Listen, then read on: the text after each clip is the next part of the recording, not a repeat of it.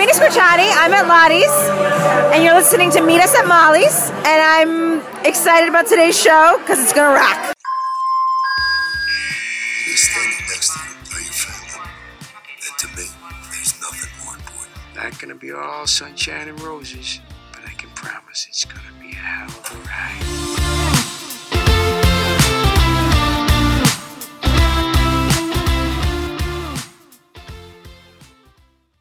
Hey everyone, welcome to Meet Us at Molly's episode 120. It is crossover night. Dun dun dun. Whoop whoop. Whoop whoop.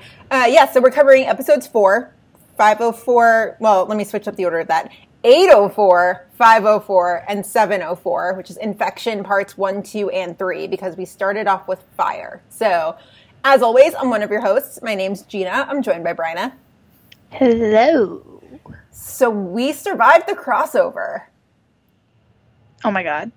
I know. It was so good. I kind of want to drink hand sanitizer now. Oh my god, yeah. It was disgusting, but also, like, so good. Yes. Yeah. Yeah, it was scary. Like, downright scary. Yeah, okay. Try watching it for the first time, because I watched it the night before. Try watching it for the first time at, like, 11:45 at night. Like, starting it at 11:45 at night. Okay, well, that's your own fault. That's like last year. I'll watch it. Yeah, no, I know. I'm jealous that you got to watch it ahead of time. I literally did not have time, which, like, I always make time for the screeners, but I needed to sleep so badly. Yeah, well, and also had we gotten them earlier, I mean, that would have been different, but it was like that email, like, we finished recording, and that was like 10:30 or 11, and then I, like, saw the email while we were still on the phone, and I was like, oh my god. Yeah. I have to watch. And I told myself, I was like, I'm only going to watch an hour. Bitch, please. Like, I was like, nope, I can't do that. And then it was like 1:45, and I'm like, well, that was awesome, but I'm dead. Don't you remember last year how the screeners went up and I didn't have time? And I was like, I can just watch like an hour at lunch. And you were like, don't do that. You need to watch it all at once. Did I say that? Yeah. That sounds like me. You said that. But I don't remember that. Yeah, and I was, like, pretty adamant about it, because I was like, oh, man, if I watch 1 hour, I'm going to get in trouble with Bryna. I do remember that. Yeah. Yeah. But the thing is, yeah. We'll just leave it at that.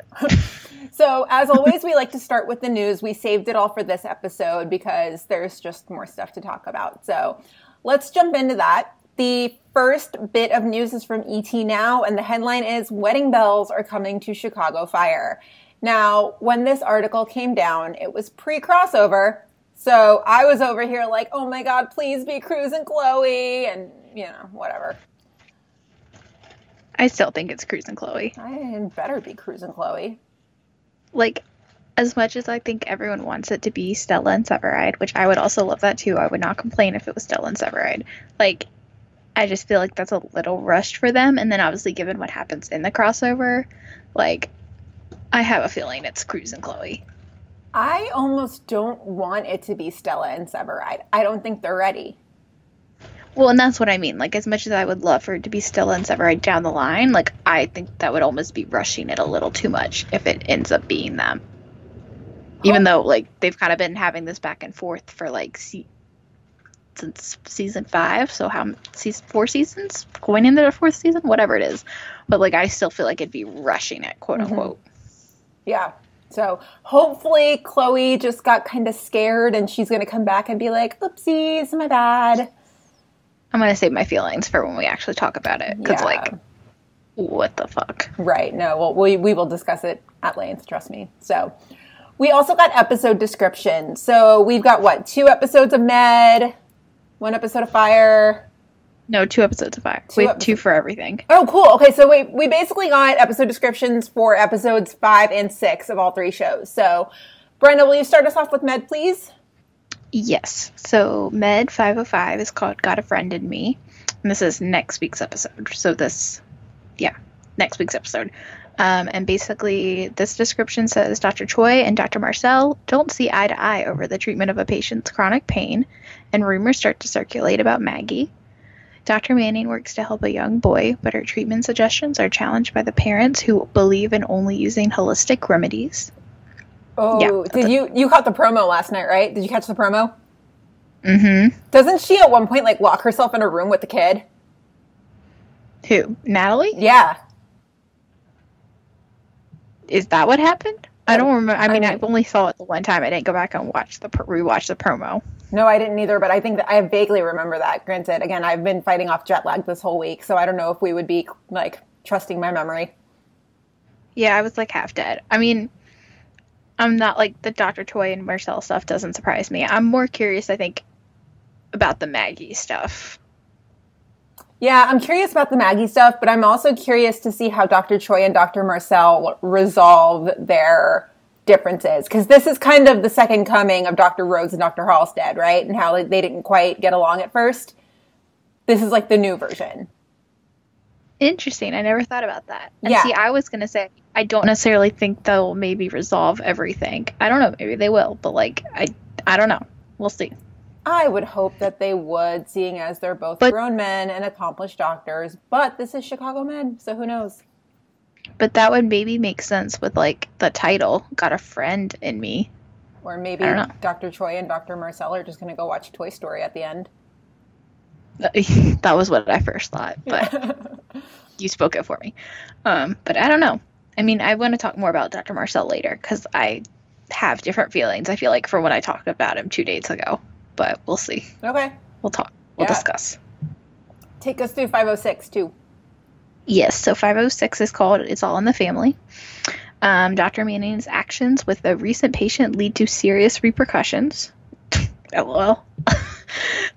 We call that April and Wednesday. Noah right. Literally every other Wednesday. April and Noah disagree over a patient who was injured after a beating. Dr. Charles is visited by a childhood friend with a surprising revelation. Interesting. I'm glad Noah's back and I'm that he wasn't just so like a one-time thing. I know. I love Noah. Oh, you weren't there when we discussed Noah because that was Ashley and I. Oh, at One Chicago Day? No, at episode 2. No, I didn't. I don't think I got that far either because I had to listen basically in the mornings when I was getting ready for competition. And so I Yeah. would get like 20 minutes in and then that was it. Yeah, but no. But I'm glad he's back and I'm glad that wasn't just like a one-off thing. Yeah. Noah's so great. So, yeah. I'll be curious to see too about Dr. Charles' like childhood friend. I know. I mean, how many more surprising revelations can Dr. Charles take, right? I mean, his wife just returned and he reconciled with his mother and I don't know. I know. Dr. Charles, this is your life. These are your life. This is your choices. Do you know that reference? Yeah. Oh, okay. I'm surprised. I think that show was like early 80s, or maybe it wasn't. I don't know. I know it more not from that, but just from like pop culture. Okay. Like that's like a thing that like everyone says. Okay. Like we like grew up saying. Like I don't necessarily know it from the show, but like I know it from like just life. I don't know. Sometimes there are references that land with you that I'm just like, I was not expecting that. Okay, cool. It's more just like, and I think too, just like an internet thing. Like maybe it was a Tumblr thing back in high school. Like I don't remember exactly where I like learned it, but like in high school, my friends and I said it all the time. Oh, okay. Cool. So we also have descriptions for fire 805 and 806. 805 is called Buckle Up. Kid must prove herself at the National Firefighter Leadership Conference, while the rest of Firehouse 51 is called to 2 eerily similar car wrecks. Mouch tries to keep everyone in the firehouse informed by starting a newsletter, but things quickly get out of hand. Cruz also deals with a heartbreak. Okay, we're gonna wait to talk about the heartbreak because I could yell for hours about this one. Mouch starting a newsletter is going to be hysterical. Might be the best one since the romance novels. What is he gonna do? Just like print it off on the computer and then like pass it out in the main room and be like, here Casey, here Sev, here Gallo. I don't know. Or it could be an email newsletter. I don't know. I don't know. But yeah, I feel like this is going to be the best Mouch storyline since the novels. Oh, the romance novels were good. Yeah. That was such a good one. Never forget. Cruel. Okay, the whole thing with Cruz, like, I'm kind of mad. Like, when I saw that description, I was like, what the fuck? Like, this man has suffered enough, okay? That is enough. Yeah, save it for later, Gina. Save it for later. But I don't wanna. Okay, fine. Save it for later. Fine. I just have a lot of rage. I don't know. Okay, anyway. 806 is called What Went Wrong. Cruz and Severide suspect foul play when a fire started by an elderly woman turns deadly. Kid, Foster, and Brett create a women's only lounge. And Firehouse 51 celebrates some good news. Okay. All right. Tell me more about this good news. Yes. But also tell me more about the women's only lounge. But actually, though. And are Cindy Herman and Donna Bowden invited? And Trudy Platt, because they need to be. Oh, I'm sure they are. Yeah. Also, like, Severide and Cruz going all intelligence again. Like, I'm just like, okay. Yeah, I love it. I love it. I'm not surprised. I'm not surprised. I know. Severide is so smart. SMRT. So smart, I know. I feel like Severide could, like, fit in on all three shows. Like, they'd be like, hey, we need a doctor. And Severide would be like, I know enough about this to step in. And then, like, save the day. Yeah, probably. Yeah. Could you imagine Severide in Intelligence? That'd be great. I think he would be like a dream detective. He already is a detective, Gina. What are you talking about? No, I know. But I feel like Voight would be like, where has he been all my life? This is amazing. I know. It would be really... yeah, we'll talk about it for, like, later. But, yeah. God, partnered up with Ruzek, they would be like the most reckless pair ever. I, like, really loved that Atwater and Severide scene from last night. Like, I did not know I needed that, but I needed that. It was so good. All right. We've also got 2 descriptions for PD, 705 and 706. Bryna, take it away, please. 705 is called Brother's Keeper, and it basically says, a murder in a Bulgarian neighborhood results in a challenging investigation when locals won't talk to the police. Ruzek has a clash with a patrol officer. Which, we saw that in the promo last night, and I'm like, Ruzek, just, no. Oh, just, what are you doing, bud? I know, you've been back all of 2 episodes, and you're already causing trouble. Right, like, what are you doing, bud? I know. That's our Ruzek. Mm-hmm. I know. You can't see it, but Brian just did like a thumbs up smile at the camera. Yeah, that's our boy. Mm-hmm. Yeah, and so then 706 is called False Positive. The shocking murder of young boys affects Halstead. Crawford encourages intelligence to use a new facial recognition software to help identify a suspect, but the plan backfires. Oh my god, the title.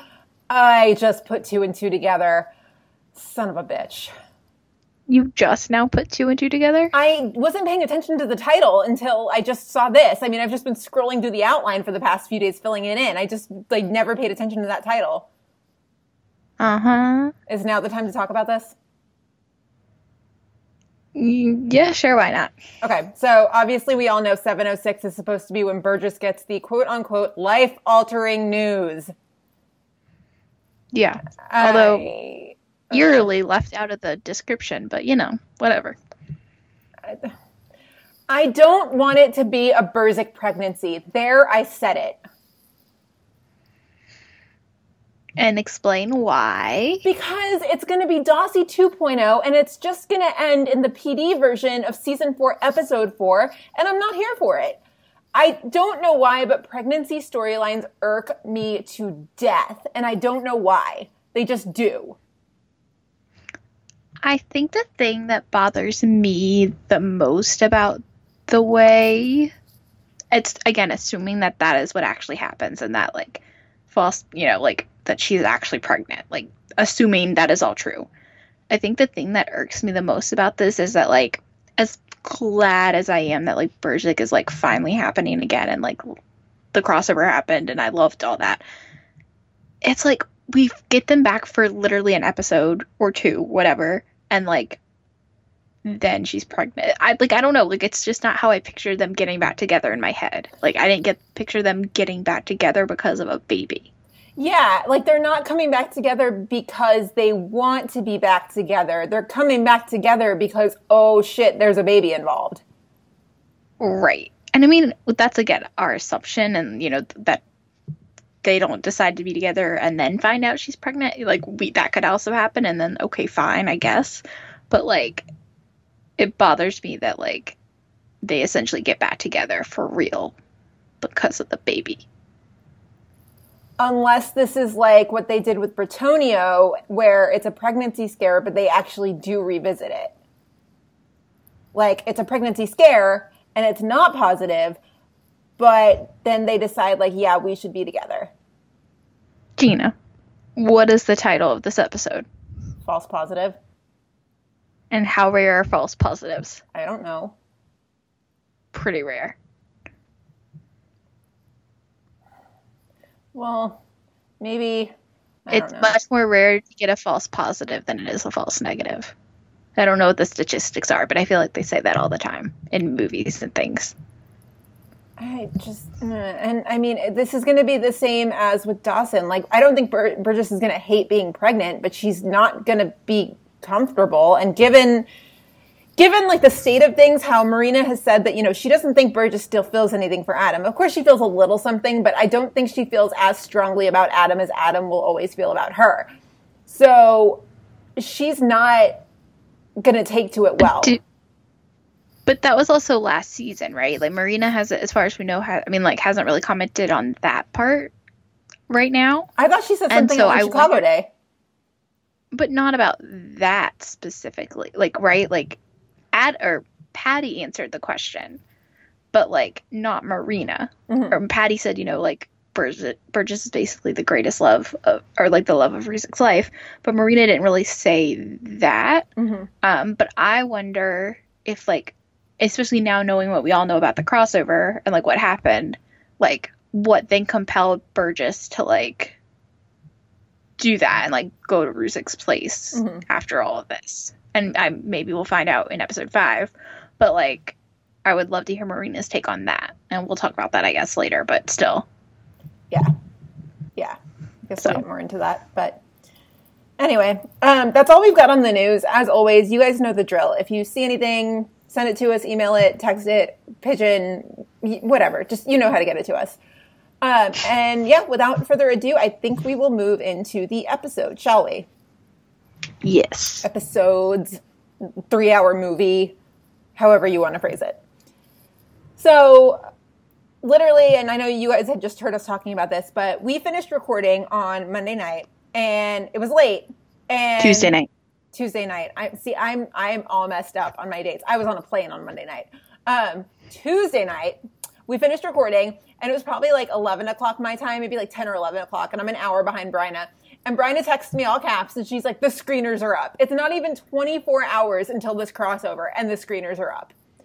So mm-hmm. I was not able to watch ahead of time because jet lag is a bitch, and I absolutely had to sleep, and I wasn't able to squeeze it in. You, however, were able to watch the screener. I did. Yes. So you watched it a whole 24 hours earlier. Not even, though. Yeah. Because I started it at 11:45 my time, which meant I finished it at 1:45 in the morning, and I like texted you, and what did I say? Because it was I thought it was like a pretty good thing, and I was basically like, oh my god, hold on, I meant to have this pulled up earlier. I like woke up to the message. Yeah, I'm trying to find it. But yeah, and so it's funny, okay, hold on. The whole thing is that, I mean, I think we got 2 different takes in watching it because you watched it straight without commercials and I watched it with commercials. Right. And so my message basically was like that I stayed up till 1:45, and I was like, it's truly a roller coaster of emotions. Parts made me happy, parts made me sad, parts made me stressed. But like, I think, and I literally said this to you, I think it's one of the most satisfying things I've ever watched. Like, I thought it was really good. Again, because I got to watch it without any commercials, straight through, just 2 hours and 3 minutes straight through. And I thought it was one of the most satisfying things I've ever watched. So that's funny because I mean, I thought it was an excellent crossover, but I don't think it was like one of the best. I don't know what the best would be. We probably need to go back and like plot out all the crossovers and like have that episode. But Oh, that's a great episode idea. yeah, this one was pretty great. I mean, don't get me wrong, it was fantastic, and I was completely immersed in it. But it didn't strike me as like, oh my god, this is 100% hands down the best crossover ever. What I will say is that to me, it felt like the first hour felt like a true crossover. That like I couldn't tell which show I was watching because, you know, every scene you had, oh, there's Haley, there's Emily, there's Natalie, and like, you know, all three shows commingling at all times. So the first hour definitely felt like a crossover to me. The second and third hour, it felt like Med, and then it felt like PD, just with other characters sprinkled in. See, and I didn't feel that way. But I also, and we were just having this discussion before we started recording, but like, I wonder if it's because, like, Fire didn't, just like as a unit, didn't really have, there was no purpose to have the Fire kids around in the second and third hours, or at least as much, because, like, what are they going to do besides, like, basically be security and, like, you know, help, like, you know, calm crowds or, you know, like whatever. Like, they didn't really just have as much of a purpose, except for like random characters here and there, like Bowden or Severide or something like that. But like Fire as a unit was not needed as much. Right. I mean, Sylvie and Emily were, you know, of course, going everywhere because they were the paramedics. And you had Casey and Sev investigating, and, you know, Cruz came in. Well, at not one even point. really Casey as much. Yeah, no, it was more Casey. just Sev. Yep. Cruz did some stuff. But I wonder if that's more of it too. Mm-hmm. But yeah, like I said, hands down, this is my favorite crossover, and I think the best one. And I also, like I said, I mean, I texted you at 1:45 literally as soon as I stopped watching. I was like, that's the most satisfying thing I've ever watched. We really do need to do a crossover episode, like a top 10 crossover list. Do we have 10 at this point? We might be pretty damn close. Well, I guess if you count the like Fire PD ones or whatever. Yeah, and like anything with SVU, I think we can probably count up to like 10. Oh, right. Mm-hmm. Right. Yeah. Right. I forgot about that. Yeah. So, I don't know. But, so we didn't break this up by storyline because there's just too many things happening. It's just like a giant tornado of storylines everywhere. So we're just going to go like scene by scene. And so we start off, and our favorite people, they're tailgating. It's the cutest. I literally would have watched 3 hours of just them tailgating. But actually, though, like, where's my digital short of, like, just the tailgate? Just the tailgate. No medical problems, just the tailgate. Yes, please. Yeah.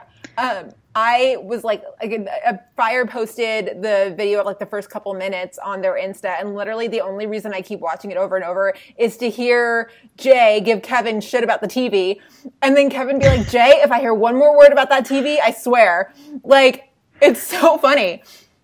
It's the best thing. Like, I literally love everything about it. Like, Jay and Casey throwing the football, everyone yelling at Kev, like you said, Stellaride being all cute. Like, I love this. But, like, can we break down this friend group, though? Yeah. Like, okay. Because obviously Natalie is the only person from Med there. So, like, who is Nat so close with that she gets invited, but, like, none of the other Med kids? And, like, are the PD kids and the Fire kids basically BFFs? Because it's, like, a lot of them. Like, I need to break down this friend group. Oh, okay. Let's play this game. Okay, so I'm willing to bet that Jay invited Will and Nat, but Will had to work. So Natalie came along. Of course, Upton was going to come because they're partners. Let's see. But, like, why does Nat... I mean, like, I feel like at this point in the world, not saying, but, like, in the universe, why would Nat go if she couldn't bring Philip? Ew. I mean, I get why they didn't have Philip there because, like, who needs Philip there for a crossover? Mm-hmm. But, like, you know, in real life, like, Natalie probably wouldn't have gone if I don't know if Jay invited her. But don't forget that Natalie is still questioning her feelings for Philip, and don't forget she and Jay had a little thing a couple seasons back, but maybe they're still friends. Yeah, I don't know. I wondered. I was like, why is Nat the only Med kid here? Okay, so then how did the Fire kids come into it? Because Kevin probably had like a ticket or something, and Kevin was there, and then I don't know. They're all friends. I don't know. But I'm just going to guess that Will had to work and Ethan doesn't like football. That's my guess. Well, Will definitely had to work because they go to the hospital and Will's there. Mm-hmm. Yeah. And Ethan doesn't like football and Dr. Marcel is too new, so he doesn't really have any friends in the hospital yet. And Goodwin and Maggie had to work too. That's my theory. Yeah. No, it was just like I was sitting there and I was like, okay. And I just like started plotting it out in my head. Mm-hmm. Mm-hmm. So great. So great. Just adorable. So I would watch that tailgate for hours. Yeah. Hours. I loved when Upton got the tamales and like Seb was manning the grill and Seb was like, would you wait? Like, what the hell? And Stella's like, okay, whatever. It's so good. It's so good. Oh, and also Burgess, when like the first time she asked about the pregame and she's like, we're missing the pregame. And he's like, I got it. Burgess, like, come on, I'm working on it. And she's like, okay, but we're missing the pregame. Like, that was so funny. They just, yeah, I want to live in that tailgate forever. Just perfect. Ever. Perfect. So perfect. Yeah. So good. Of course, it can't stay perfect for long because this is Chicago. Some guy comes like zombie walking through the tailgate and collapses. And so Casey is able to spot this because, I mean, I think their spidey senses are always like on alert. And so, everybody goes rushing in and it turns out that he has necrotizing fasciitis, which we don't. Okay. So basically Casey's like, well, there's blood on his leg. What the hell? And Natalie like pulls up his pant leg. And I mean, it's kind of gross. Not kind of, it's completely gross. And so, yeah, they go to med, and it's necrotizing fasciitis, which basically means it's flesh-eating bacteria that enters through a break in the skin and then destroys the tissue from there. It's nasty. Yeah, necrotizing fasciitis is gross. So gross. I didn't like, okay, well, so I had not a friend, but like a Twitter acquaintance who contracted it a couple years ago. In his hand, and like he still has scars. Like they were able to stop it, but like he has a scar that runs from his finger like all the way up through his wrist. So it's bad, like really bad. Yeah, I just remember my dad talking about it as like a kid, like hearing him like say things like that, and I was like, and then like actually like learning about it, and I was like, oh crap. Yeah, it's bad, and I think people in the lakes over here in Texas, I mean, people would swim in the lakes and like contract it that way, and they would die, and it was bad. Like, ew. Yeah, it's like they apparently thrives in like really warm, stagnant water. Yeah, you're never gonna see me in a lake like swimming in a lake in Texas voluntarily. No. Ew. Oh yeah, big ew. Yeah, and so. At med, like they all go to med basically, and they skip the game because they're perfect and wonderful and they're just the best. But they have no clue who he is. And so Jay is like, well, I can't open a case, but I'll try and figure it out. So the next day at the firehouse, because we're bouncing everywhere. We're going for med, we're going to intelligence, we're going to 51, and all this is all contained in an episode of Fire, which I like, that we're kind of going everywhere. So Bowden mentions that 51 drew parade duty for Oktoberfest. Okay, wait a second. Who has a parade for Oktoberfest? Yeah, that's not a thing. And I'm not just saying that because I was in Germany this time last week at Oktoberfest. It's a tent. People drink and sing. No parade. I don't know. Like, who knows? And especially an Oktoberfest parade in like the financial district of Chicago down LaSalle. Whatever. I'm not questioning it. It's TV. It's TV. Whatever. Yeah. And so yeah. Jay stops by and he just mentions, he's like, I still can't ID the guy from Soldier Field. He's not in the system. He wouldn't be unless he's a criminal. So then we segue and Chloe stops by. And I can still say Chloe, all happily, because shit has not hit the fan yet. So Chloe stops by 51 and Joe is being so awkward. Hella awkward. So awkward. I know. Like, yeah. And so Chloe's like, why are you being weird? What the hell is happening here? Like, what the hell's going on? And Mouch and Sylvie just kind of sit there and watch it like a train wreck. And they're just like, what the fuck is this? Like, what is happening? Yeah. But Cruz just plays it off. Cruz is like, what? No, I'm cool. I'm great. What are you talking about? I'm good. No big. Yeah. So before we can find out what's going on there, Brett and Foster get called to a house where there's basically nothing going on. There's mail like piled up outside, and there is a weird smell coming from the indoors. So they go in. Foster kicks down a door, by the way. I think we've got a new door-kicking queen amongst us. So but actually, though, we are not worthy of the door-kicking queen. Yeah, we are not worthy of the door-kicking queen. And I think we're going to have to like start a running tally between Jay and Kevin and Foster and how many doors get kicked in this season. See who wins. Love it. I know. So great. So it turns out that there were 2 bodies in there, and they both died from the same necrotizing fasciitis. And again, it's so gross because they've been in there basically decaying for days. And so there's like bugs flying around, and it's gross. Well, and did you see, though, that like the Wolf Entertainment Twitter was basically like, we use dummies for this. Mm-hmm. Like those were like dummies because they wanted, like, there's obviously only so far you can go with the makeup on actual humans. Yeah. But obviously they can go a little bit further with dummies, and I thought that was really cool.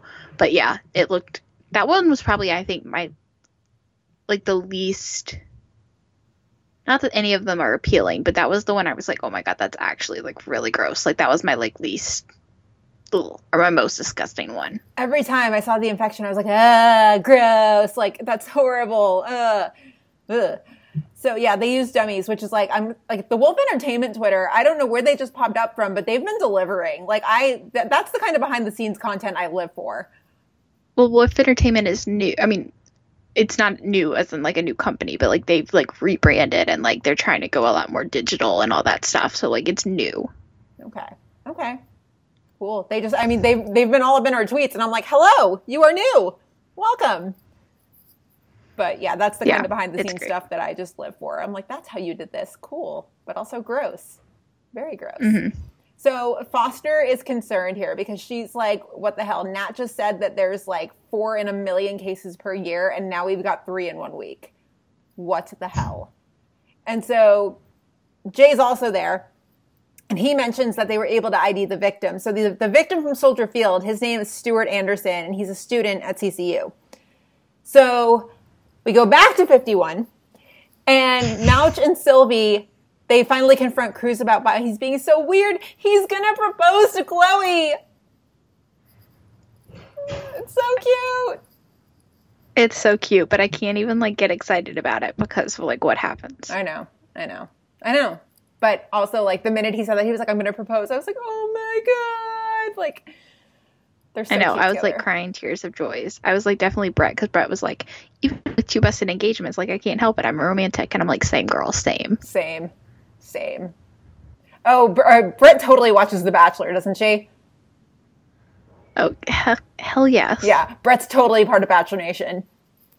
Well, it's just funny too, because like I'm wearing my shipping room pod shirt right now, and I'm just like, yeah, I mean, hello, clearly I'm a romantic. Like I'm wearing my shipping room pod shirt. Like, hello.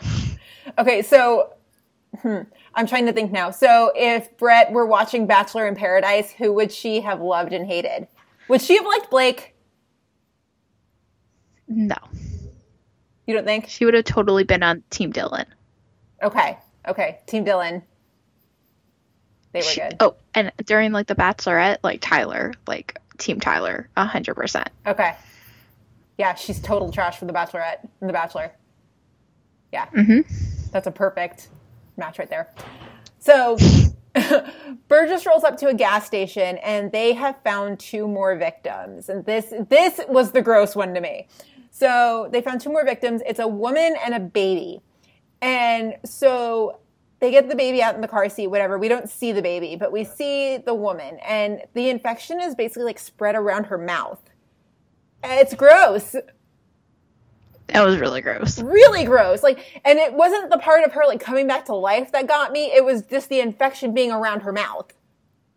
See, the part of like the image of like her coming back to life for a second, that's like what's jarring to me. I was like, oh my God. Just the like her like, for lack of a better phrase, like seizing and like coming, like coming back into it. Like that was like, which like, given the way we find out that the bacteria is spread, like how did she get it around her mouth? Unless it just like started somewhere else and then spread there. But well, if you have like a cut like close to your mouth or like on the inside of your mouth or whatever. This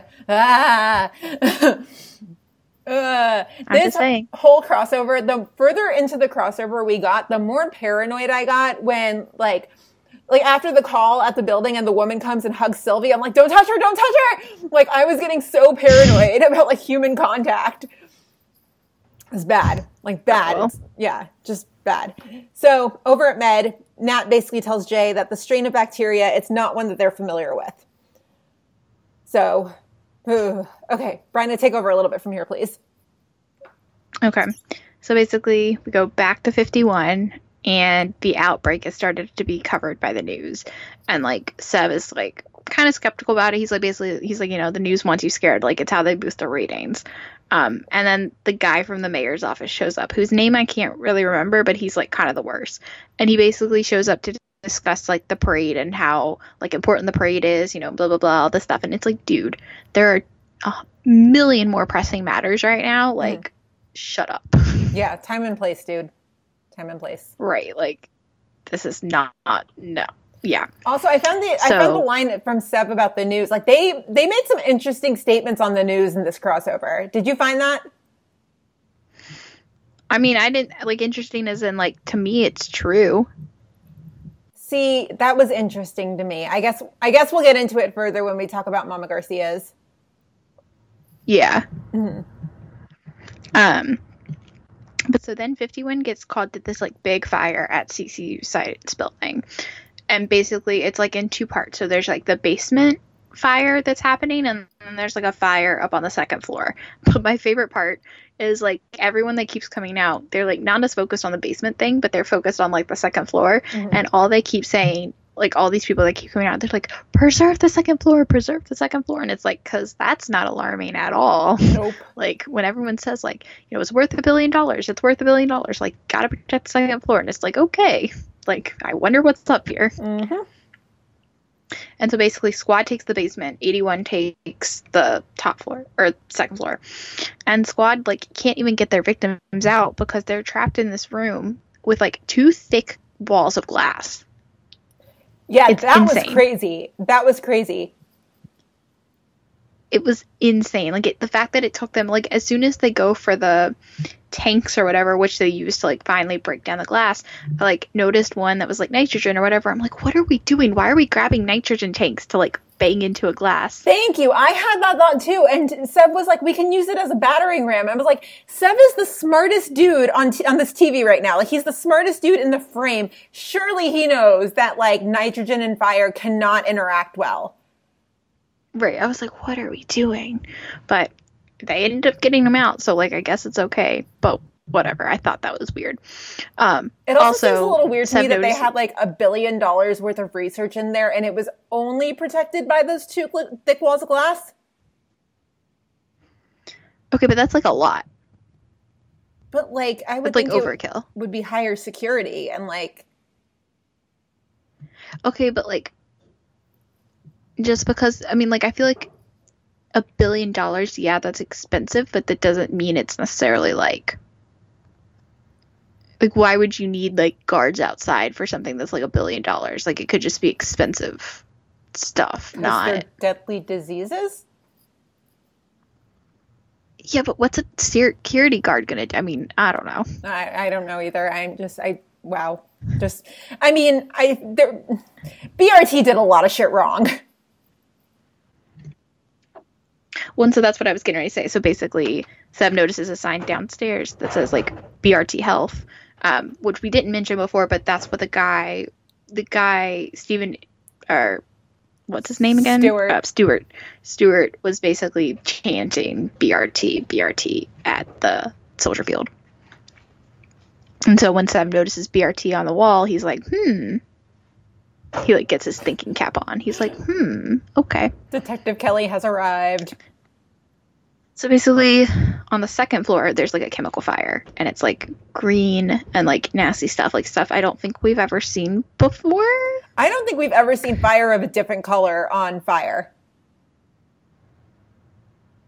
I feel like, how can we not have, though? That's true. Right? Like, you know what I'm saying? Like, it's been 8 seasons. Like, no, I know. That's true. But I mean, I also wonder how many people were watching last night being like, there's such a thing as green fire. Like, probably. I know. It was cool, though. And like, it was cool. And like, Stella, though, even like catches on fire for a hot second. And I'm like, Stella, don't mess with Stella. I do not need another movie event where Stella gets hurt, please. Yeah, no. Can we not do this again? Nope. She was pretty chill about it, too. Like, the fire just climbs up her shoulder. And then, was it Casey or Seb who was like, nope, got it. Like, we're good. Never mind. She was calm in the moment, but she was not calm after, which we'll get to in a hot sec. No. But basically, so the fires both fires get put out, and Seb like points out again that like maybe Stuart Anderson was trying to lead them to CCU with the whole BRT thing. And then Bowden's like, okay, well, that's a little suspicious. And so he calls for wait. And yeah.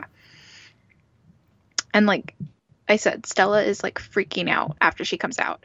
And they go through like the decontamination thing, which also I like tweeted this, even though I knew it was not going to happen because that's like too much of a thing. But I like they were having the whole hazmat situation and like the decontamination showers. And I was like, where is Hazmat Zach in all of this? Oh, that would have been such a perfect moment for him to pop back up.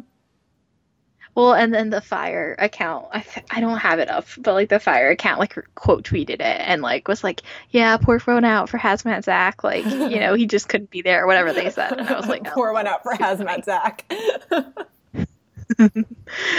But yeah, so Stella's freaking out and Seb calms her down, and she's like, how are you like not so concerned that this is like not, you know, gonna kill you? And he's like, that's not how I'm gonna go. And she's like, yeah, you know that for certain? Like, how are you gonna go?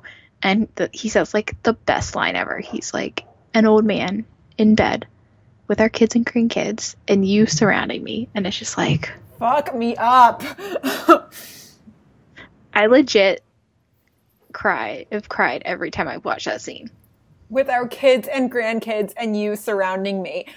Remember when he told Mouch that like he wasn't a guy who was into monogamy, and now he's saying that he's thinking about a future with Stella? I know. I'm just deceased. Dead. Done. Oh my God. The character development is amazing. It is the best. The best. Also, he's been like boyfriend of the year for like these 4 episodes, and it's just I want more of it. It's the best. Right, he's truly living up to his words from last season. Oh my God. He's such a good man. It's so good. So good. It's the best. Yeah. So basically, back at 51, when shift is over and everyone's leaving, Chloe shows up. And she breaks up with Cruz because she's apparently having second thoughts, like, after they've been together for a year. What the hell, Chloe? But seriously, though, what the fuck? What the fuck? What the fuck? This is why we can't have nice things. We were rooting for you, Chloe. Oh, we were so rooting for you. And also, like, to do this now, after he just lost his best friend? Right, what I don't understand, and she's like, I'm having second thoughts. But, like, now? After a year? Maybe she caught wind that he was going to propose and she got scared? Well, and I can't remember where I read this, but I feel like Derek, or maybe it was in one of Joe's interviews, but somebody was talking about the fact that, you know, like, Chloe's finally seeing, you know, like, what it's like to be a firefighter's girlfriend and, like, you know, to be scared by, like, the realities of that. But then if that's the case, then why didn't she break up with him in episode 2? Like, why now? But also, like... Okay, right? Like, you know, it would have made more sense in episode 2. Yeah, I think that's just kind of silly that, like, now she's realizing the stakes are so high. Does she remember how she and Joe met? Yeah. Like, really? But okay, but at that point, you're not in it for yourself, right? Like, yes, she was in that situation, but she wasn't in that situation feeling the way that she felt about Joe, right? Like, does that make sense? Yeah, but I just the whole idea of her just being like, oh, wait a second, a year later, and being like, oh, this is dangerous. Bye. Yeah. Like, you do you, Chloe, but also like bad move. Right. But like, and I don't know how I'm gonna feel, right? Like, I have a feeling they're gonna get back together, and like, yay, because I want Cruz to be happy, and if Cruz wants Chloe, then I want Chloe for him. But like, how am I ever gonna forget this? Right. Yeah. And the episode description for episode 5 does not sound good. Like, Joe has suffered enough, okay? Right. Leave Joe alone. Leave Joe alone. Leave Joe alone. Just stop it. Not cool. Not cool. Nope. Nope. Not cool. Not okay. So basically, after that, Jay and Ruzek are going through Stuart's stuff and like trying to start connecting him to other victims. And basically, they finally can get into his phone. And now he looks like a suspect because apparently he's been sending these like anonymous emails to other people at CCU saying there's going to be like an apocalyptic, that is a hard word, event. And basically, then at Med, like it's like simultaneously happening. So like Jay and Ruzek are going through Stuart's stuff, and then at Med, his infection is spreading, and like he ends up dying before they get a chance to question him, because of course he does. I love how they did this with the two things happening like at the same time and like going back and forth. I love how they did that. Also, this is kind of where they start to plant the seeds of Burzek. Just start, because basically Adam takes the phone and he's like, I wonder if he's like Burgess and sets the same pin for everything. I'm like, oh, Adam never like forgets anything about her. I love it so much. Oh, so good. So good. So good. But also, Burgess, change your passwords. Come on. Right. But also, how does Adam know that? Then, know what? That she has the same pin for everything? No, like, how does he know her pin? He doesn't say he knows his pin. She just knows that she has the same pin for everything. Whatever. It's still adorable. Yeah. So basically then Rojas and Atwater roll up to CCU and they encounter Severide. And again, this is the greatest scene I ever didn't know I needed, because Atwater and Sev is like a great combo. And Severide's like, yeah, this is arson. And I'm like, well, duh. But okay, thanks, Sev. You know, if Kelly knows that, then it's damn true. Right. And they basically meet the director of bioscience at CCU, and he's like, yeah, BRT is our largest partner and donor. And it's like, okay. And then, you know, like, we're starting to like put together that like profit is a thing here. Like, they care about money. Let's go, okay, cool. So then Jay calls Haley and tells her, he's like, you need to because she's interviewing like people associated with CCU and stuff, and he's like, prioritize interviewing Veronica Song because she worked at the same time at Stuart Anderson, and you know, they were working a lot of the same shifts, so blah blah blah. And so Haley gets there and basically immediately realizes that Veronica's got necrotizing fasciitis, and Veronica like immediately collapses into Haley's arms. And it's not good, because not only did she collapse from necrotizing fasciitis, but Haley gets Veronica's blood on her. How about that moment when she's standing in the hallway at Med and Will is like, okay, stay here. Don't touch anything. And he like runs off and leaves her in the hallway. Yeah, well, and it was so interesting too, because something I didn't necessarily think about, but Allison G had brought up a good point in some tweets to us, was that like Med was really lacking on like the actual good like protocols for dealing with this, because like if you really were going to deal with this properly, you probably shouldn't have left Haley in the hallway like that. Probably not. And I mean, we'll get into like the quarantine security and everything, but like, yeah, that I could tell, me with zero medical background at all, that things were lacking. But I guess in that kind of situation, like, you know, protocols go into place that are like, you can't really be as thorough as you would normally be. Right. And so, but Haley gets checked out for cuts to make sure there's no possible way for the bacteria to enter. But she, of course, has a small one on her finger. So she gets placed in quarantine while they wait for her culture results.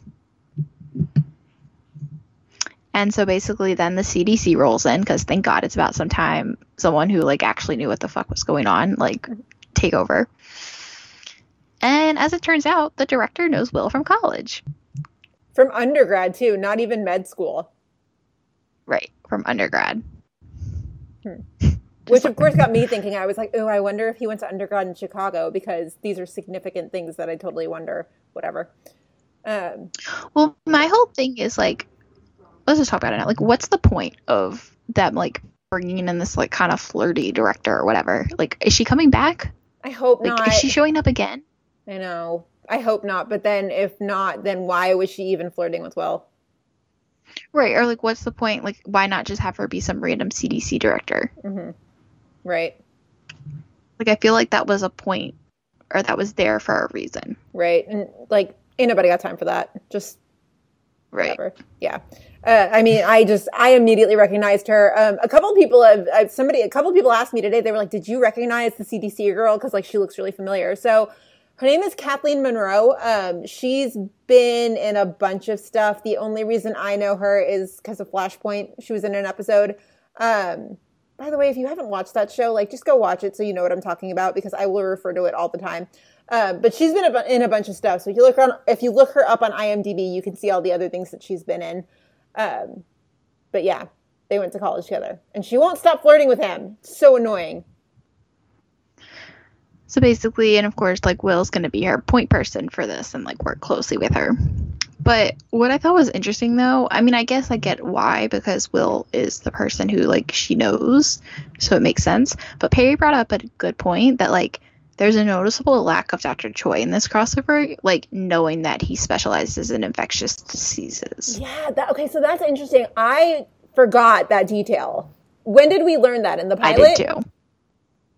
I don't remember. Yeah. I forgot it, too. I completely forgot that. And a couple of people pointed that out to us, saying that his expertise is infectious diseases, which, that's news to me.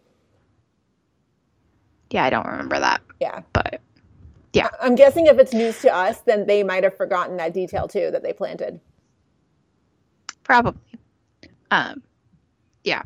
Or that it was, like, planted by the med writers and Derek wrote this hour. So Derek didn't know. Like, that kind of thing. Maybe. Maybe. Who knows? Do you want to take over? Sure. So Brett and Foster get a call to South Fairfield Apartments, and they get called to apartment 12. But then two other sets of paramedics are there, and they're like, no, we got called to 10. And then this other group is like, we got called to 15. And so they all go to the same building, and everybody's got necrotizing fasciitis. Oh, it's so bad. And so now everybody has way more questions than they have possible theories. So the only thing that CDC girl can come up with is, like, she's just like, okay, well, we have to treat this building like it's ground zero. And so CDC girl, her name is Dr. Danover, but I'm still just going to call her CDC girl because it's a lot more fun. So Same. They start evacuating residents at the apartment, and they basically go to hold all of them at med in quarantine. And so Will meets a firefighter trainee named Dennis who lives there. He offers his help, but Will's just like, sorry, like, you got to be a civilian right now, you know, whatever. There's also a crazy old woman named Charlene, and she's, like, supremely paranoid. She's like tinfoil hat and government conspiracy type, off the wall. Mm-hmm. Yup. And so she ends up going, but she starts spouting off all this stuff about the CIA, about being behind the whole thing, and she's just, you know, Rojas and Dr. Troy are standing there like, okay, just keep moving. Let's go. Move on. Also, isn't that funny that, like, we're 4 episodes in and the new people have already crossed over? Like, that never happens in the past. It happened last year with, like, Ritter. Well, like, Annie. And, I mean, you know, because it was episode 2. That's true. We met Ritter in the crossover. Right. But like, Annie. Yeah, I just remember it took, like, something like 4 seasons before Casey ever crossed over to another show. So. Well, it took Ruzek how long to make it onto med? 6 seasons, math, whatever. So intelligence starts trying to put things together, and they get a tip about a mystery bug sprayer at the South Fairfield apartments. And so they also realize that it can't be Stuart Anderson, because when the bug spraying was happening, Anderson was dying in his hospital bed, because this was like the morning before that this was happening. And so they also realized that somebody was hacking Anderson's email and sending those messages. So Anderson was just a really unfortunate victim, but he didn't do this, basically. And so over in quarantine, poor Haley's just chilling out, and she meets a young girl named Amanda. And sweet little Amanda, she's just like 14 years old. You know, she's young, she's alone. And they start talking, and Haley basically tells her about how Platt inspired her to become a cop, which is something we don't talk about enough. Well, because didn't it happen in a deleted scene, technically? No. We found, because when Upton had first popped up, we found out, because she had told her, like, at the end, she was like, you know, there was a little girl that you helped, and that was me, and, like, you're the reason I'm here. But we never touched on it again. Or was it brought up again in a deleted scene? Why am I thinking it was brought up in a deleted scene? You're thinking of the scene when Upton and Ruzek were just interacting the first time, and basically Ruzek had punched that guy, and Upton was like, what do I do? Do I cover for him? Do I report him? Like, what the hell? And so I think that's what you're thinking of, is because that was a deleted scene with Platt. That's what I'm thinking of. Yeah. But we don't talk nearly enough about that, like Haley's origin story. No. I also really love the actress who played Amanda. She looks so familiar. Do you know where she's from? Oh, God. Okay, don't tell me. It's something you and I both watch, and, like, you're gonna die when I tell you who it is. Oh, fuck. Okay, something that we both watch. Well, watched. It's not on anymore. Oh, my God, she's Drew's kid. Mm-hmm. The Night Shift. Yeah. Yep. Yeah. Brooke, was that her name on the show? Brianna. Oh my God. Yep. Okay, I was like, why is she so familiar? Because she's Brianna. Yep. Oh, man. Yep. Night Shift. R.I.P. Yeah. Anyway, yeah, so Amanda's just like, why did you want to become a cop? Haley tells the story, and she just says, she's like, I wanted to be like her. And Amanda just is like, now you are. And she's like, well, not even close, but I keep trying. Okay, she keeps trying. Why can't we have more Upton and Platt scenes? I need that in my life. I know. It doesn't make sense to me. I don't know. I don't get it. We need that. Like, we need, you know, especially because we're always saying that, like, you know, we need more girl time with, like, the women of Chicago, and, like, women supporting women is important. Like, I need Upton and Platt. Like, need it. Yeah, like, I really need it. Mm-hmm. Yeah. So back at the apartment building, Will gets a message from Jay about the bug sprayer theory. And so, of course, right at this very moment is when Kev finds a bug sprayer in the furnace. What the fuck? Crazy. So crazy, right? And so Will just says, he's like, this is no outbreak. It's an act of terrorism. I feel like that's going to be like the iconic line from this crossover. It's just that this crossover is downright scary. Like, scary. And as we got further into it, the more stressed out I felt. Like, I hit that point, like, in the middle of the Med episode, which is, like, this is always how I know when, like, I'm watching good TV, is when I have to stop and be like, okay, Gina, it's not real. It's not real. Like, snap out of it for a second. It's not real. And I had that moment in the middle of Med. I was like, okay, just take a breather. It's not real. Everybody's okay. Like, you're good. Yeah. Oh, yeah.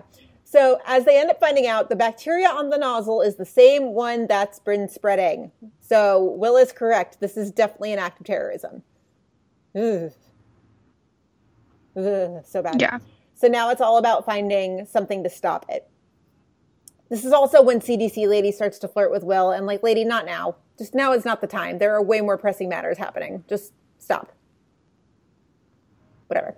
But I also love the whole idea of like, hey, look, there's this bacteria. And Will just spends the whole rest of the crossover like engineering an antibiotic to fight it. Yeah, I did like seeing that side of Will. I thought that was fun. It was good. Yeah, it was good. What else were you about to say? Because then I jumped in. I got excited. You were about to say something. No, you're good. I don't remember what I was going to say, so you're good. Okay.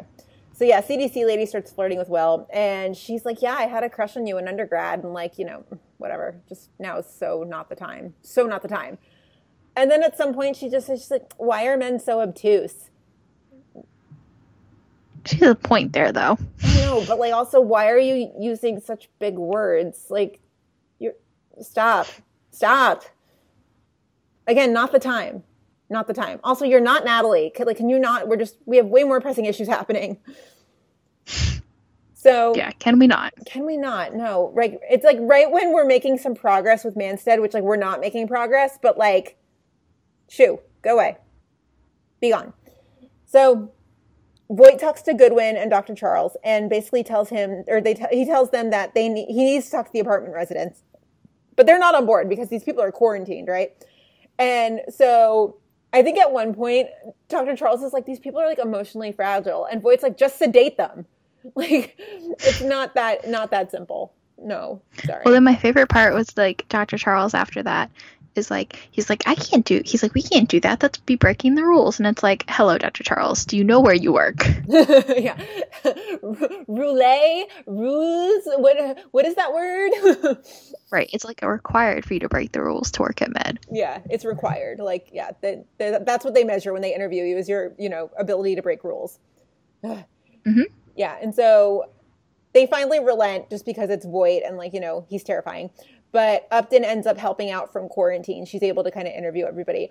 Also, there was a super small moment that like I felt, but like when Voight goes to see Haley and they fist bump through the plastic, I was like, oh, that's really sweet. No joke. One of my bosses, like he fist bumps every morning to like say hi. And I just like was like, oh, like that's sweet.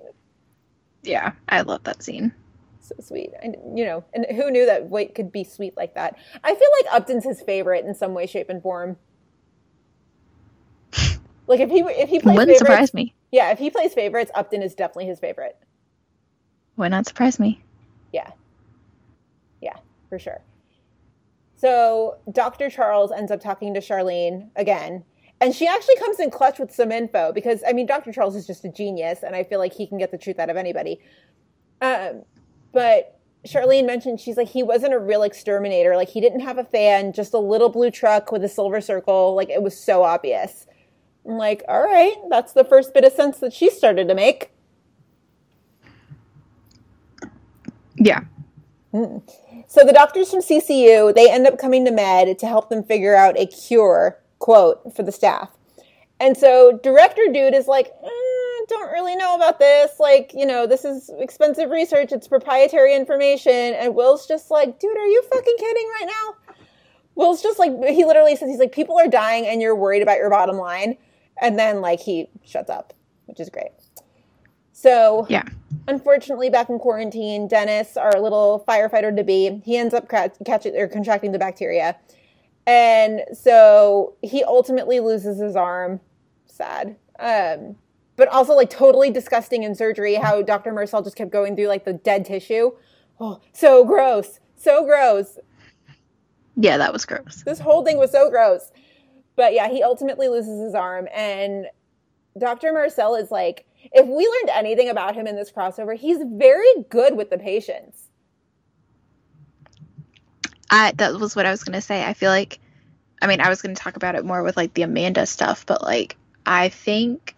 not that I'm still like 100% Dr. Marcel's biggest fan, but this was definitely like a good step in the right direction because I feel like you definitely saw that he cares a lot about his patients. Yeah, he's very nurturing, which I was surprised to see. Mm-hmm. Yeah, I thought he was really good on that part. Yeah, and so Dennis is just like, of course, distraught. And Dr. Marcel just sits there. He's like, okay, you're clearly a man with a lot of focus and determination. I'm certain you're going to find a place to put that triumph. Like, he's very caring and like very nurturing. And so I did enjoy seeing that. Mm-hmm. And very positive too. Yeah. And so April ends up like comforting him kind of. And I don't even remember what she says, but she basically like, she says something comforting and he just goes, you don't have to do that. And I don't remember what she says, but he just looks at her and he's like, live life lightly. Nurse Sexton, like, live life lightly. I don't know what the hell that means. And it's also a tongue twister that you wouldn't think is a tongue twister, but cool.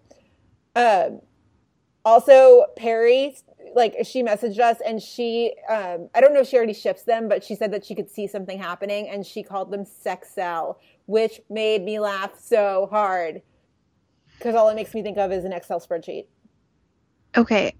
I feel like she's not the only one that I said, like, people were like, ooh, like, that's something I could be into. And I, like, did not see that at all. Like, any of the times I watched it. I feel like depending on what we learn about his background, they could be a good match. Because, like, again, I mean, he was very comforting and caring with the patients. April's the same way.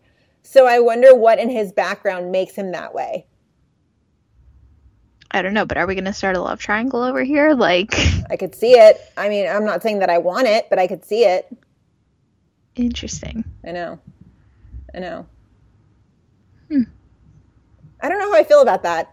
It's too early, like, to imagine shipping Marcel with anybody. Yeah, exactly. I don't know. So, outside the hospital, Goodwin is mad because the media keeps twisting her words and they're basically creating panic throughout Chicago.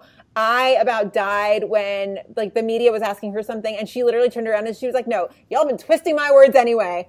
I was like, get it, Goodwin. Like, she's mad. It's funny. I love her. So funny, yeah. And so she and Dr. Charles go to quarantine where Charlene is basically starting a riot. She's just kind of freaking the fuck out. And Dr. Charles is like, okay, calm down or I'm going to sedate you.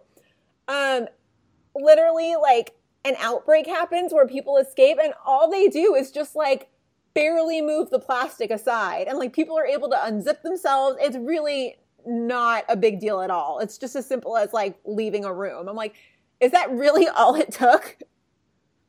Mm-hmm. Also, like, gotta love the security at Med. LOL. Literally the most unsafe hospital in the world, I'm telling you. But actually, though. So bad, yeah. So later on, Kevin stops by and he's like, okay, listen, we were able to round up most of them, but there are a few that are still out there. And so Sharon's like, okay, well, if they're active carriers, they're putting themselves and the city at risk. Another pairing that, like, is so cool to see together. Just the character combinations were just like, I mean, you know, they don't really mean anything, but it's still cool to be like, oh, okay, they shared a scene together. That's cool. So, like, Goodwin and Atwater, cool. Nice. So yeah, I love it. Like, I love that we saw so many different pairings. Like, I love it. Yeah. So cool. So cool. So Haley's cultures come back. She's free of the infection. She's fine. She leaves. And it turns out Amanda's starting to feel the symptoms. Poor baby Amanda. And so it turns out they caught it early enough, so they're hopeful, but, you know, still. So Haley comes back from what she's doing to basically be by her side before she goes into surgery. And so back at the 21st, Burgess gets pod footage of the blue truck, and so she and Ruzek basically go to the rental place to check it out. Burzik is the best when they're together. It's just nice to see them together. Mm-hmm. Sharing this. It really is, though. It really is, though. They're just so good together, and yeah. Have we figured out why Ruzek is looking so different this season? I think Patty's been working out more. I said that in episode 1. I thought we just couldn't pinpoint why he was looking different. No, I said that in episode 1. He was looking swole. And someone else said that on Twitter last night, too. I'm telling you. It's true. I could definitely see that in one of the shirts he was wearing last night. I was like, damn, oh, Patty got biceps. Jeez. Yeah, so.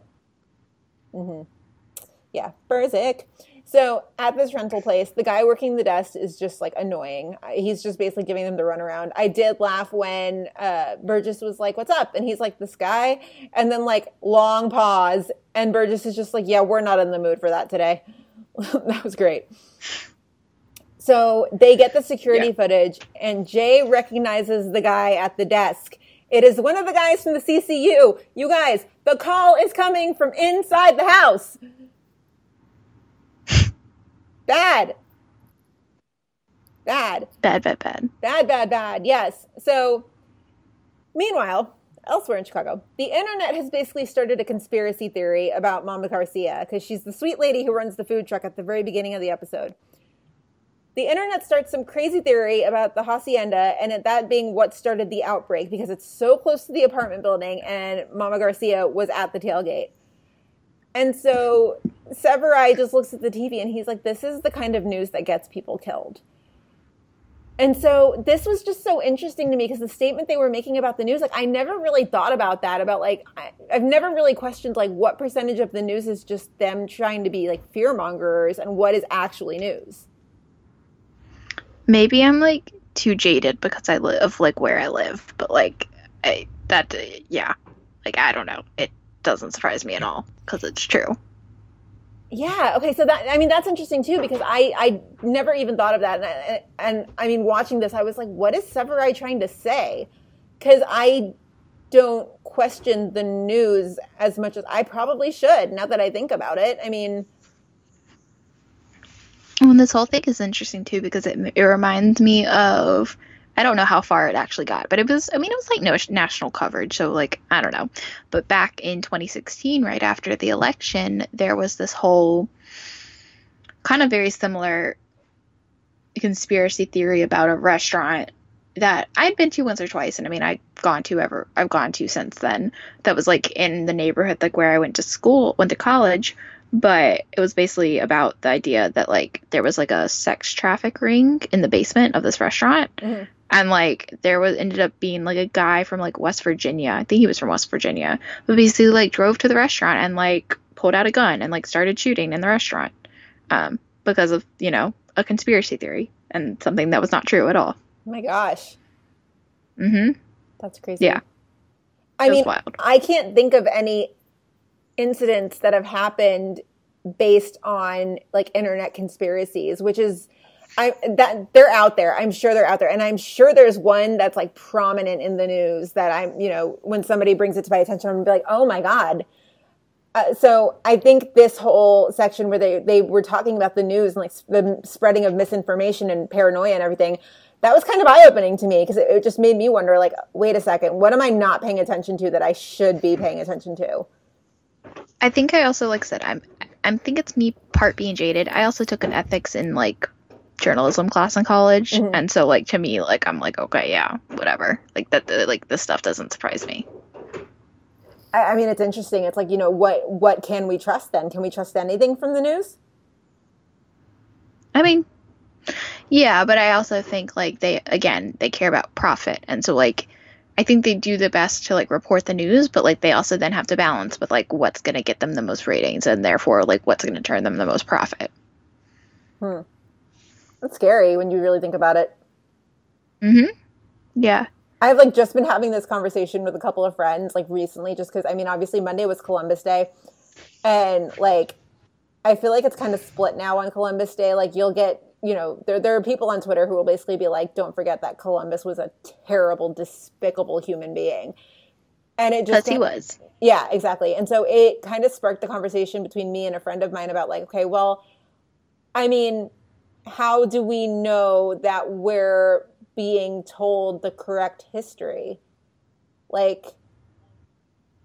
I don't know. How do we know that, you know, what they're telling us in school and what they're telling us, like, you know, in movies and TV and everything, how do we know that that's true and real?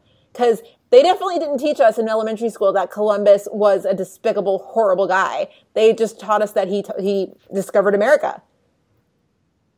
Mm-hmm. So, like, how do we discern the truth from the lies? That's hard.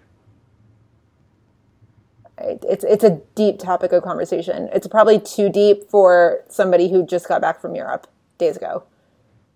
Me. Mm-hmm. But I don't know. I mean, it sparked an interesting conversation. So I don't know. Interesting. But yeah, so 51 gets called to a public disturbance at Mama Garcia's and Casey, like, go ahead. He like outright tackles a guy. I loved it. It was great. It was great. He got like a running start and like, yeah, like a linebacker, just like boom. So good. Also, somebody threw a Molotov cocktail. Like, geez, a little extreme, dude. Yeah. So crazy. So Dr. Selden is alone in the lab, and he's destroying all of their work so far. The call's coming from inside the house. This is like that first scene in Scream when the guy's like, oh, God, ugh. So Will comes in, and Will's like, what the fuck are you doing? So Selden just casually takes a microscope and hits Will over the head and leaves. Like Casual. Not the hair. Don't hurt the hair. Don't hurt the hair. That's funny. Don't hurt the hair. And also, it's sweet baby Will. Like, he's a puppy dog. Don't touch him. Just stop. It's not nice. It's not cool. So while this is happening, Jay and Voight are like speeding over to Med because Jay's just like, well, fuck. Like, gotta get to this guy. So Jay shows up, finds Will bleeding on the ground, and then CDC lady comes in. And so we got like two really solid scenes of like worried Halstead brothers in this crossover. Like, hashtag blessed. It was good. Actually, though. Yeah. Hashtag blessed. Hashtag blessed. Like, we got two solid moments of worried Halstead brothers. So, yeah, so Jay finds Will. Will gets up. Will's like, yeah, he totally like cold cocked me over the head. This guy is bad news. And so CDC lady's like, oh my God, he would never do that. He's helping us. And Will's just like, again, lady, bleeding. Come on. Like, whatever. And so Jay, like, sends Jay to like run out and go do something. And before he can even know, Jay just looks at Will. He's like, are you going to be okay? Okay, great. And then goes. So, like, adorable. Just hashtag blessed. So small, but I will take it. I love it. Perfect. So Jay and Voight enact a cold silver, which basically means there's an active threat in the hospital. So it locks down the hospital long enough to keep Selden in the building. You know what I loved is how Haley and Natalie were like they were watching Amanda's surgery basically. And the minute that Haley saw that there was a cold silver, she like interpreted it. And Natalie was like, so there's a cold silver. And Haley just goes running. She's like, that means they've ID'd somebody. He's here. I gotta go. I love that she like interpreted it and was like, peace. Yeah, that was cool. That was cool. So, Bryna, do you want to take back over? Yeah, so basically, they thought that they were hoping that the code silver would lock down the hospital long enough to keep him in the building, but unfortunately it didn't because his car leaves the garage. And so basically back at the 21st, Platts put in as many boots on the ground as possible to look for Selden, and intelligence starts to put together a file on Selden. And what they find is, like, he has no criminal record, and, like, up until this point, it was basically, like, an upstanding citizen. But he is in the middle of getting a divorce, or is divorced, whatever. And so basically, Haley and Jay roll up to Selden's ex-wife's house. And what was really cool about this is, like, this is the scene we saw Tracy and Jesse film. Yes. So that was really cool. That was so cool. So cool. Yeah. And it was like, I didn't realize that was like a crossover scene, but like it was really cool that it was a crossover scene. So like that was really cool. Yeah. Basically they end up going into the basement and at her house and find this like massive bunker thing that's like CIA level secure. It's like wild. That was crazy. Like it's insane. And basically, they have to call in squad to, like, yank it open. And basically, they find his wife in there with a gun, and she starts shooting. And then Jay goes all crazy. I mean, and Jay-like, but crazy. And was, like, yelling at her. And he's like, put the gun down, or I'm going to shoot you. Yeah. Yeah. I was most scared for Severide and Cruz, just because I was like, they are not equipped for this. Like, please don't fire the gun in their direction. Please don't hurt them. Right. Let's not hurt them, please. So basically, then we go back to Med. Amanda keeps crashing after her surgery. Like, her surgery was successful, but, like, she keeps crashing for, like, no real reason. Or, like, obviously some real reason, but they don't know what. And, like, they keep getting her back. And, like, Marcel's like, I want to know why. And he's like, this is where you, like, really start to see him care. He's like, I want to know why. I want to figure, you know, if we have to run all these tests, then so be it. And he's like, I'm going to come check on her every 20 minutes, which is, like, almost too often, I feel like. Like, that's a lot. I mean, I don't know. I mean, maybe not too often, but, like, every 20 minutes. That's, like, a lot. I know nothing about medical stuff, so I'm just going to trust him. Yeah. But so, basically, they bring in Carrie, the ex-wife, for questioning, and she's not really budging at first. And Ruzek's questioning her, and he's like, you and your ex-husband built a panic room, so, like, some of this must make sense to you. And she's like, yeah, for when an outbreak happened, not for when he caused one. And she basically ends up coming clean, saying that Selden told her, you know, he wasn't done yet and, like, still had more work to do. The stuff she was saying about, like, how there are some bacteria in the world that, like, given the right strain, the right time, can take out the entire planet. And she was like, people just can't deal with that. I was like, oh my God. Like, to me, it seemed like she snapped. It didn't seem like she was, like, covering for him. Yeah. And so basically then they go on this, like, kind of wild goose chase. And so, like, they think they track Selden's phone to a gas station, and Upton rolls up with these 2 patrol officers, and, like, one sees something that looks like a guy holding a canister in a truck, but the guy's not responding when they tell him to, like, get out of the truck. And so the one patrol officer decides to shoot the window when the door does open, and it's like, dude, that was very much an overreaction. Yeah, probably the worst thing you could have done. Right. Because, like, as it turns out, it was just a guy who doesn't speak English, like, holding a can of soda. So, like, SMH. It, like, gets on my nerves. Definitely, like, it was just kind of showing, like, the paranoia that spread. Right. Right. Which I get, but it was just like, oh. And so, again, like, the intelligent finally realizes that, like, Selden's deliberately creating these false leads by spreading his credit cards around. And it's like, dude, like, how many cell phones and credit cards does this guy actually have? Yeah, for real. I mean, yeah, that was kind of crazy. I was like, really? Like, you're opening that many credit cards to lead them on a goose chase? Yeah. So then Voight's like, okay, he's like, we're not going to panic. We're going to get ahead by working backwards and, like, creating a timeline of, like, the last 6 months. And so basically, intelligence gets a tip that Selden had been paying cash for a work loft for the last month. And they don't find Selden, but they do find his equipment and a map with the parade route circled. So they're like, oh, crap, like, he's going to hit the parade. And so then 51 is rolling up on the parade route because they're supposed to. And it's like a ghost town. Yeah. Yeah. Also, this is the scene we saw them film that Sunday of Con. And it's like, it was really cool to see it. Because we couldn't really see, like, around the corner. We could just see, like, 51 roll up. But we couldn't see, like, the conversation between Sev and Casey and Bowden and Voight and Jay. We couldn't seem to fill that. So it was, like, really cool to see, like, what they were actually doing over there the whole time. That was so cool. I mean, that was the first time I'd ever been on LaSalle. So, like, my only, like, experience on that street is just, like, it being deserted.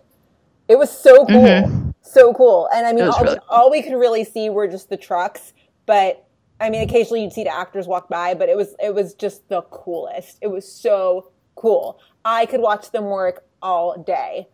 Like, it was really cool. Not everybody was happy about it either, because when we were walking up, like, we were basically, there was one point where we were, like, waiting on the corner because the PA was like, okay, we'll wait, they're shooting something. And this guy was like, how long is this going to take? And I just wanted to look at him and be like, as long as it does, okay? They are shooting PD. Like, be respectful. So. Yeah. Yeah. I mean, that's a busy part of Chicago, and they shut it down on a Sunday morning. So it was crazy, but it was awesome. Yeah.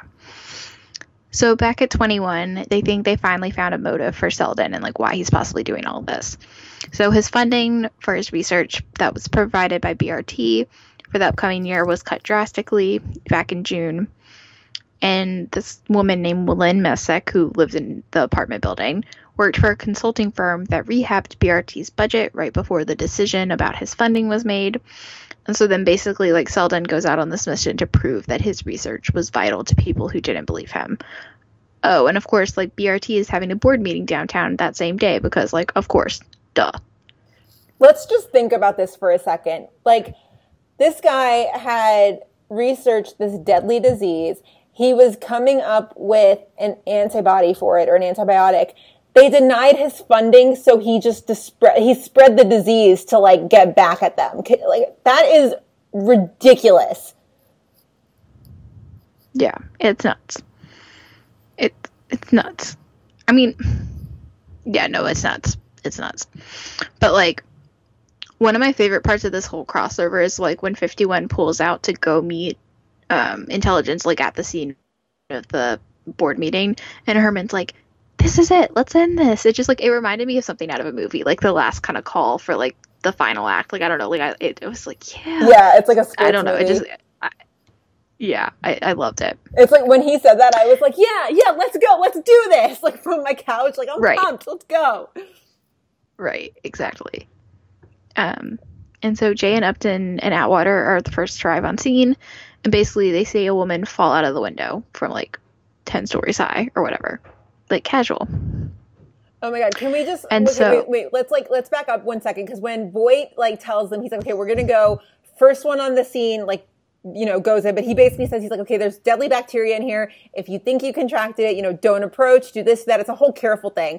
I was having flashbacks to the last crossover, and literally I was like, okay, yeah, Jay, like none of this crazy shit from the last crossover, not thinking it was going to end the way it ended. Yeah. Because basically Jay goes up to the boardroom and finds Selden holding people hostage. And then like everyone else rolls up on the scene. So like Voight, Intelligence, Will, because they found like not a cure, but treatment for the bacteria. And so basically then like Will overhears on the radio that like Jay's inside with the guy and like starts freaking out and like ends up going up with Voight. It's like so cute, and Halstead Brothers, and I loved it. It's so good. I love how Voight's like, stay out of my way. Yeah. And so, you know, Selden's going on about like, yes, I killed the few to save the many, blah, blah, blah. And Jay's like trying to be like a mediator, and he's like offers to help prove that Selden's right. And like Selden has him cut his arm, and I'm like, can we stop hurting Jay in crossovers now, please and thank you. Oh my God, right? And then basically he like is about to spray the bacteria on himself, but like Haley finally from like across the street or whatever like sends off the warning shot that Voight told her to, and like Intelligence busts in, and then Voight ends up shooting Selden dead. Thank God. I didn't know Haley had sniper skills. Yeah, what? Like, yeah, where has that been all our lives? When the hell when did she acquire those skills? I don't know. Yeah. It was amazing. So basically Intelligence and that's the crossover. And so like Intelligence heads out for the night. Kev invited Rojas out for drinks, which I love. Like, love it. And like then Rojas is like, hey, Burgess and Ruzek, like, you want to come? And they both decline, you know, saying like they both want to head home. But then Ruzek asks Kim if she wants to come with him, and she says yes. And they like link fingers and walk off together. Oh my God. Just like, somebody posted the gif of that today, and just like etch that scene on my tombstone, please. Like, please. I think that there's been a big shift in Ruzek, and that I think he is finally ready and mature enough to get back together with her. I think the Antonio thing might have really changed him. Yeah. I was talking about this earlier, you know, though I'm curious to see what Marina thinks, and I'm curious to see how this actually plays out. Yeah, no, me too. But I mean, if you think about it, I think even the way Ruzek looks at her has changed. Like, I don't know. It's like a more grown up Ruzek in season 7 so far, which like, it doesn't sound right because I mean, it's Ruzek, right? But I feel like the whole experience with the Antonio thing and the accusation and all that good stuff, like, hardened him. And I think he's ready to be, not to like parallel it to Still Ride, but I think he's ready to be the man that Kim needs him to be.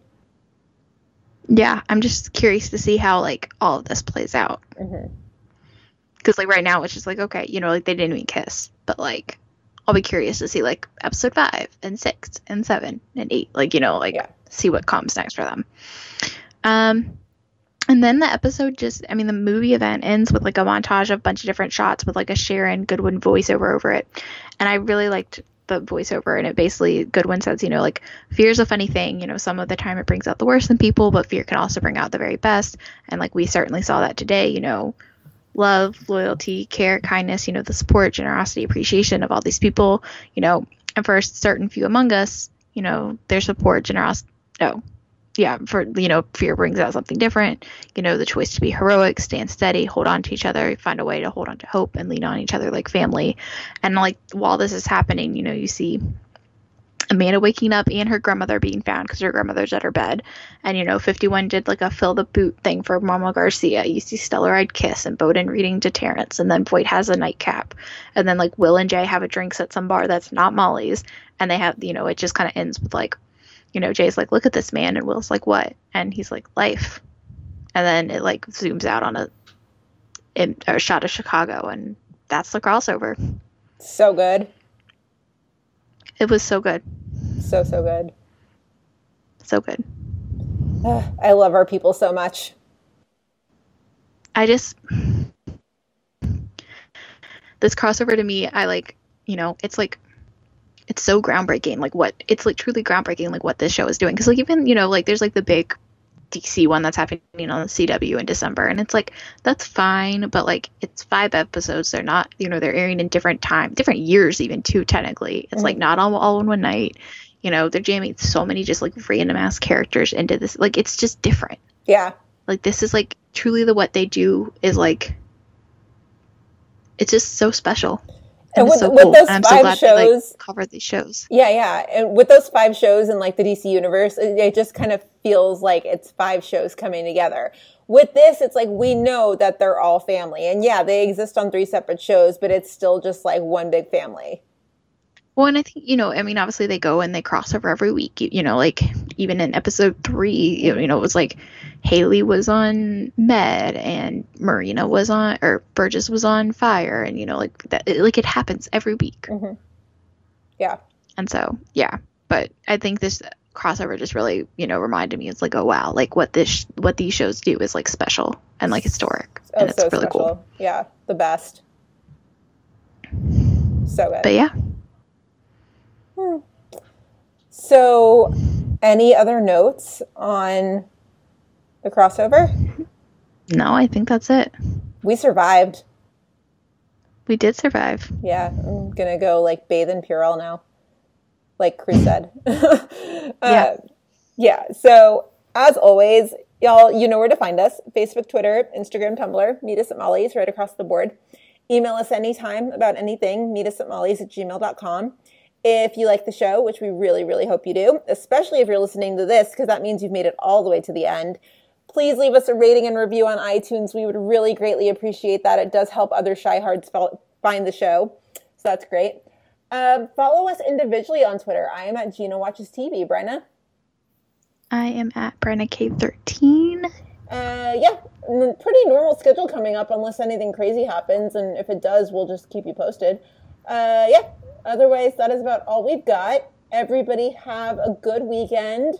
Make sure to wash your hands and, don't spread germs. And we will see you next week. Bye.